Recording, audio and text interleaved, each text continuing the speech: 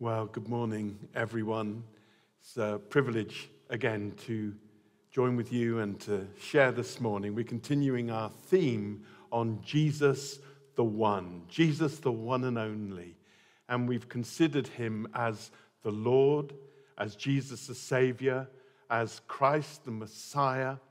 And today we're thinking about Jesus as King. Jesus is King. Kanye West is an enigmatic and controversial figure. He once claimed to be God. He recently ran for president of America. I think it was perhaps an ironic stunt.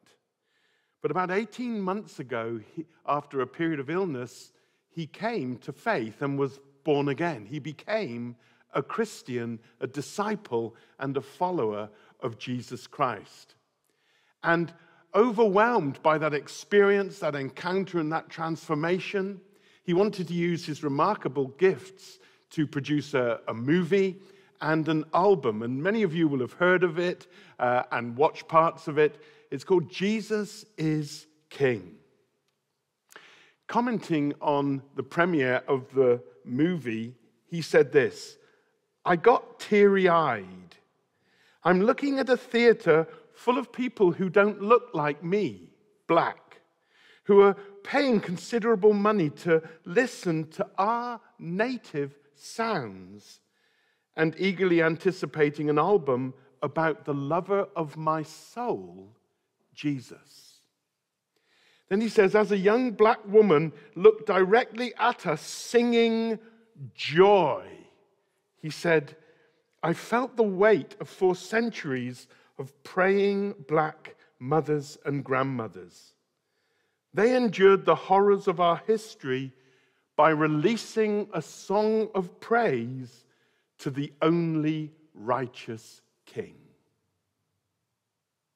We've just had read to us a psalm, and that was a song of praise to the only righteous King.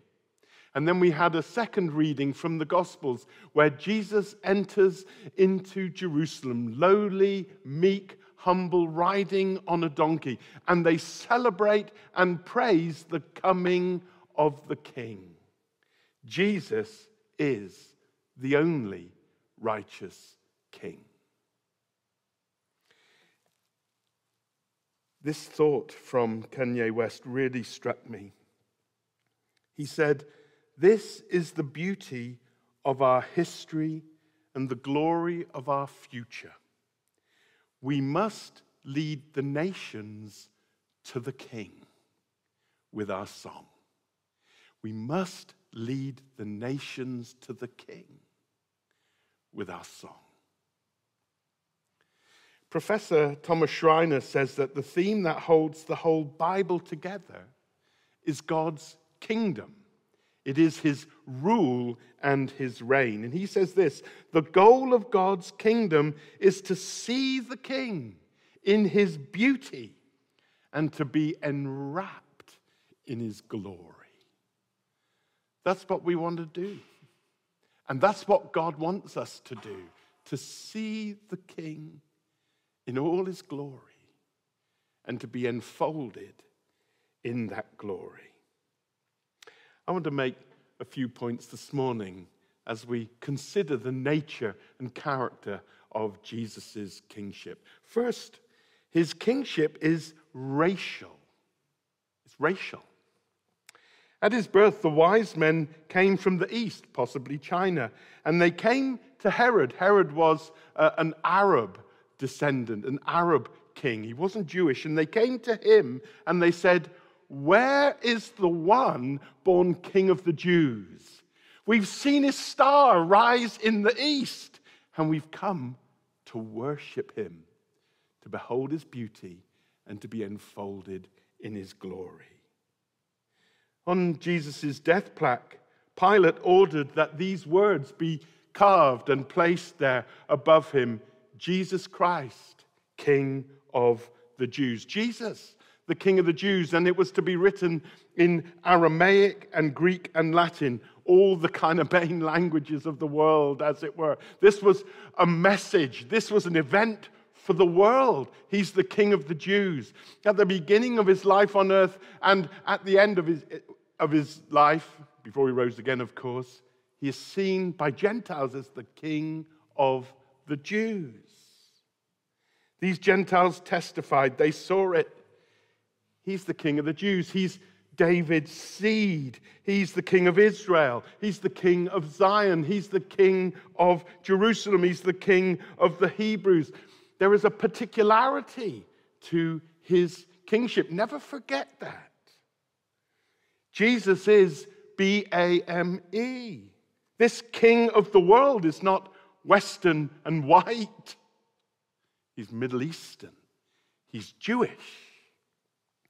And it is to and through the Jews that God's king and God's kingdom, that beauty that we are to behold, that glory that is to enfold us, that joy that is to overflow from us, that song that is to go up from us, it's through the King of the Jews.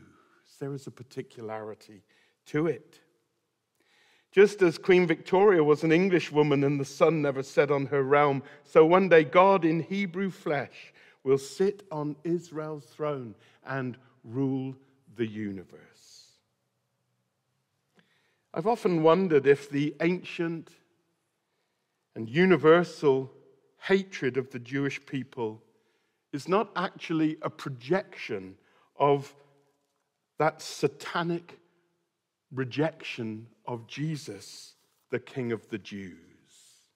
The demonic can no longer attack Jesus, but he attacks those in whose image Jesus came, in whose flesh Jesus came.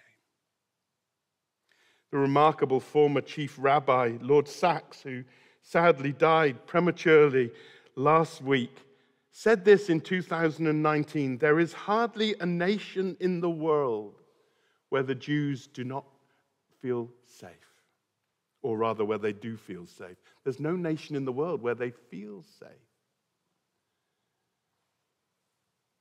One day, in Israel, under their own Messiah and King, they will have peace. You know, according to the ancient rabbis, the moment Adam opened his eyes, the moment there was consciousness, the moment he saw and beheld his Creator, God the Father, his first words were, this is what the rabbis teach, the Lord. He's the King forever and ever. This has become one of the most important prayers, actually, in Judaism. They pray it all day long through the first day of their new year. They pray it on their Day of Atonement. They pray it on the Sabbath. They pray it in morning prayer. It's also meant to be the prayer that they hear last, along with the Shema, when they die. What is that prayer? The Lord was the King. The Lord is the King. And the Lord will be King forever. And there is a knowing and an aching and a longing for that King. And that King, the King of the Jews, is Jesus. And at the moment, not many Jews see. There's a veil over their eyes. But one day they will see Jesus, who will rule on David's throne over the universe. Then secondly, Jesus' kingship is universal. The prophet Zechariah saw this. He says in chapter 14, verse 9, he's the king over the whole earth. And on that day there will be one Lord, and his name the only name. Jesus, the king over the whole earth. Imagine that. Jesus of Nazareth, the King of the Jews, is not simply a racial national king whose rule will be limited to 85-mile strip between the Jordan and the Mediterranean. He's the king of the world. He's the king of the universe. Here in St. Aldate's, in our East End window, right in the center, we have a glorious picture. You can't see it, but you can imagine it. And it's of the risen Lord Jesus. And his feet are firmly planted on a globe over the earth. It's known as Christ Pantocrator.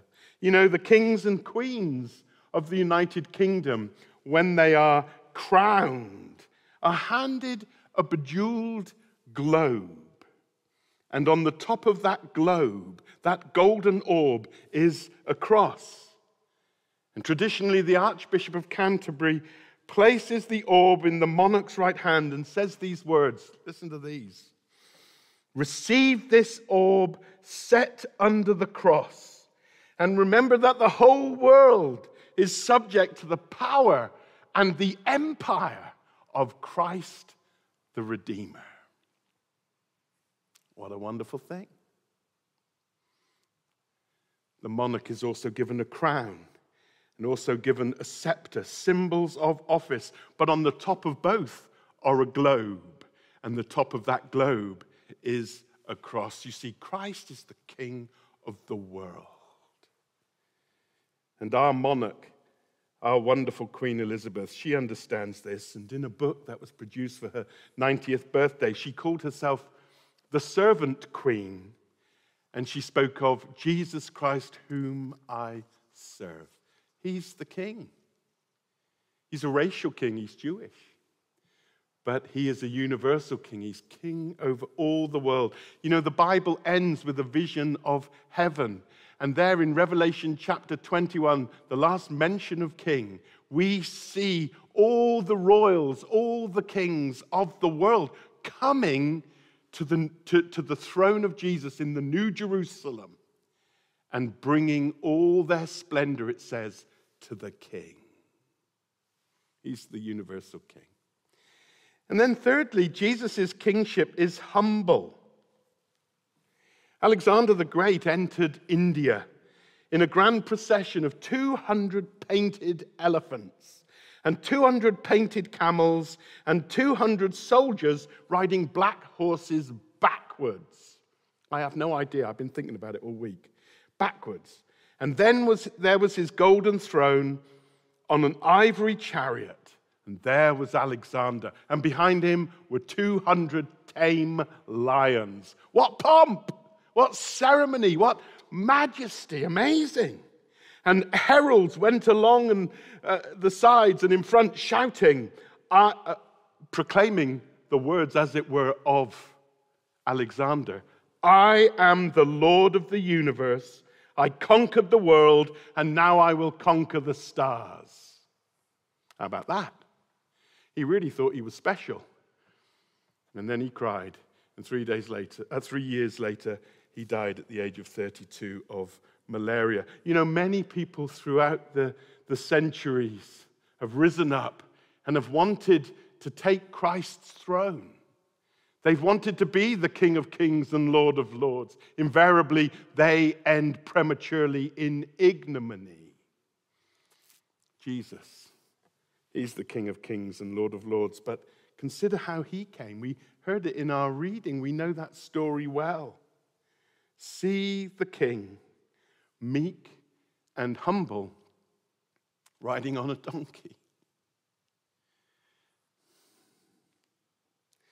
There are various legends and fables of ancient kings disguising themselves as one of their poor subjects and coming to their kingdom and walking amongst the people. It's a trope. We find it in Shakespeare and in Kierkegaard and in Tolkien and so on. But here's the thing. Jesus is not a king in disguise. He is the king.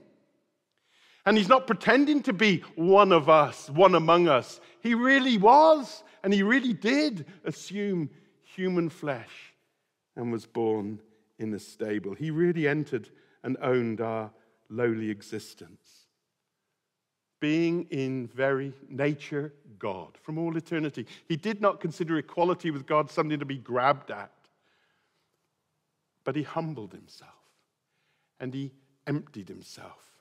And he took upon himself the form of a servant. Why? To be with us, to reveal God to us, to save us from our sins, and to bring us to glory with him. The Son of God, this is unimaginable. How can we grasp this? The Son of God left his eternal glory and entered into our world. He left unapproachable light and stepped into the darkness.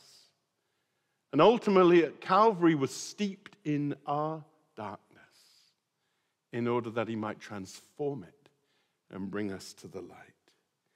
The eternal King chose a stable for a nursery and a cross for a throne, to be with us, to be one of us, to save us, and to bring us to glory. All these other rulers who set themselves up and sought to be the king of the world, they just wanted your adulation. They were in it for themselves. And here the eternal King of glory comes, and he's in it for us. And because he walked in our shoes and lived in our skin, he knows of what we are made. I might talk on this next week. He remembers that we are but dust, and he cares. He cares. I love what the Puritan Richard Sibbes said.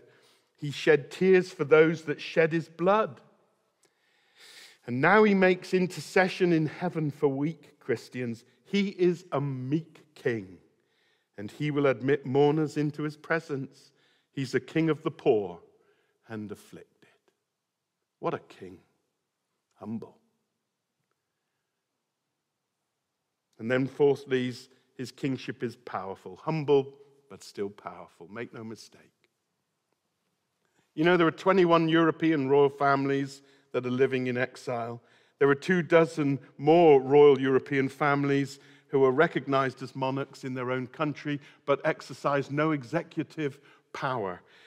Of all the European royal houses, only Liechtenstein has any executive power to govern, and they rule over 36,000 people.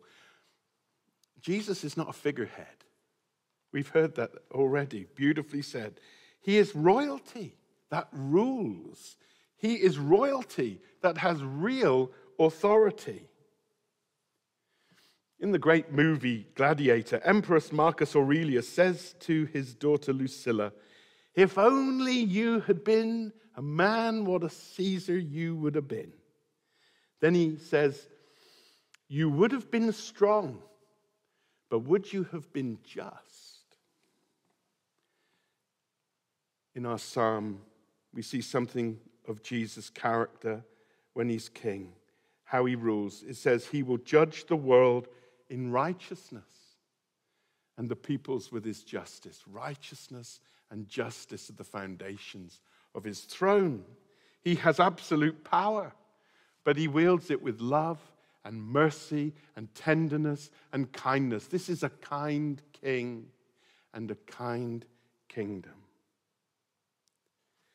The wonderful philosopher Plato, hundreds of years before Jesus, said this: "There will be no end of troubles in the state of humanity until political power and wisdom come into the same hands." Politics is always going to be problematic when there are people who have power who exercise it without wisdom. And we know all too well what that looks like. But Jesus has absolute power, and he is the wisdom of God. You know, Paul, I wonder if he knew Plato's words and was quoting them back. He said this: "Christ is the power of God and the wisdom of God." When Jesus returns and reigns from the New Jerusalem, his kingship will be marked by power and wisdom and righteousness and justice. And then finally, his kingship is eternal. The Roman Empire lasted 500 years. Muslim Caliphate lasted 800 years. The Ming Dynasty, the first one, lasted 280 years. The British Empire lasted 250 years. The Ottoman Empire lasted 700 years. Soviet Union lasted 70 years. Nazism promised a 1,000-year millennium reign, and it crumbled in infamy in just 12 years. But Christ's kingdom, when he returns, goes on and on and on forever. It says in 1 Timothy, to the King eternal, immortal, invisible, the only God, be honor and glory forever and ever and ever and ever. Jesus' kingship is eternal, never to be challenged, never again. He reigned in heaven as king for eons before he spoke the world into being, and he will reign beside his Father on the throne when time has run into forever. It was our King Henry VIII who was as wide as he was tall, but he had nice legs, I guess. He added the ending to the Lord's Prayer. He put it there. It's not in the original Greek. For thine. He was the king, and he knew he was king. But for thine is the kingdom, the power, and the glory forever and ever. So be it. Only a living king can rule. And so the demonic powers conspired to regicide. They conspired to kill the king. And the incarnation made the immortal Son of God vulnerable. A God who is in flesh can die. And Satan sought to kill the king at his birth. Herod slew the innocents, you'll remember. And he sought to kill Jesus by making him jump off the temple. And he sought to kill him by pushing him off the cliff in Nazareth. And I'm sure there were other incidents. But to quote Achilles in the movie Troy, it was too early in the day to kill princes. But in God's mysterious time, Jesus was betrayed and arrested and interrogated and stripped and beaten and then robed in royal purple with a cruel crown of thorns pressed into his scalp. He was mocked and humiliated, parodied, and yet he was still the high king of heaven. And then from the cross as a throne, the King of heaven bears the sins of the world. And Satan signs his own death warrant in Jesus' blood. Good Friday, the cry went up, the King is dead. And on Easter Sunday, victorious and glorious, the cry goes up, long live the King. One day, the King of Kings will return, and he will make all things right. If the band would like to come up. And with this, I finish. How do we respond to this King? How do we live before and with and to this King? Well, we've got to bow before him. We're going to sing with joy. We're going to surrender our life to him. We're going to celebrate him as King. And we're going to tell others about him. Shakespeare wrote these words, "Upon the King, let us live our lives, our souls, our debts, our careful wives, our children, and our sins. Lay them on the King." Lay them on the King. Look to the King and lay everything on him. Amen. We're going to worship.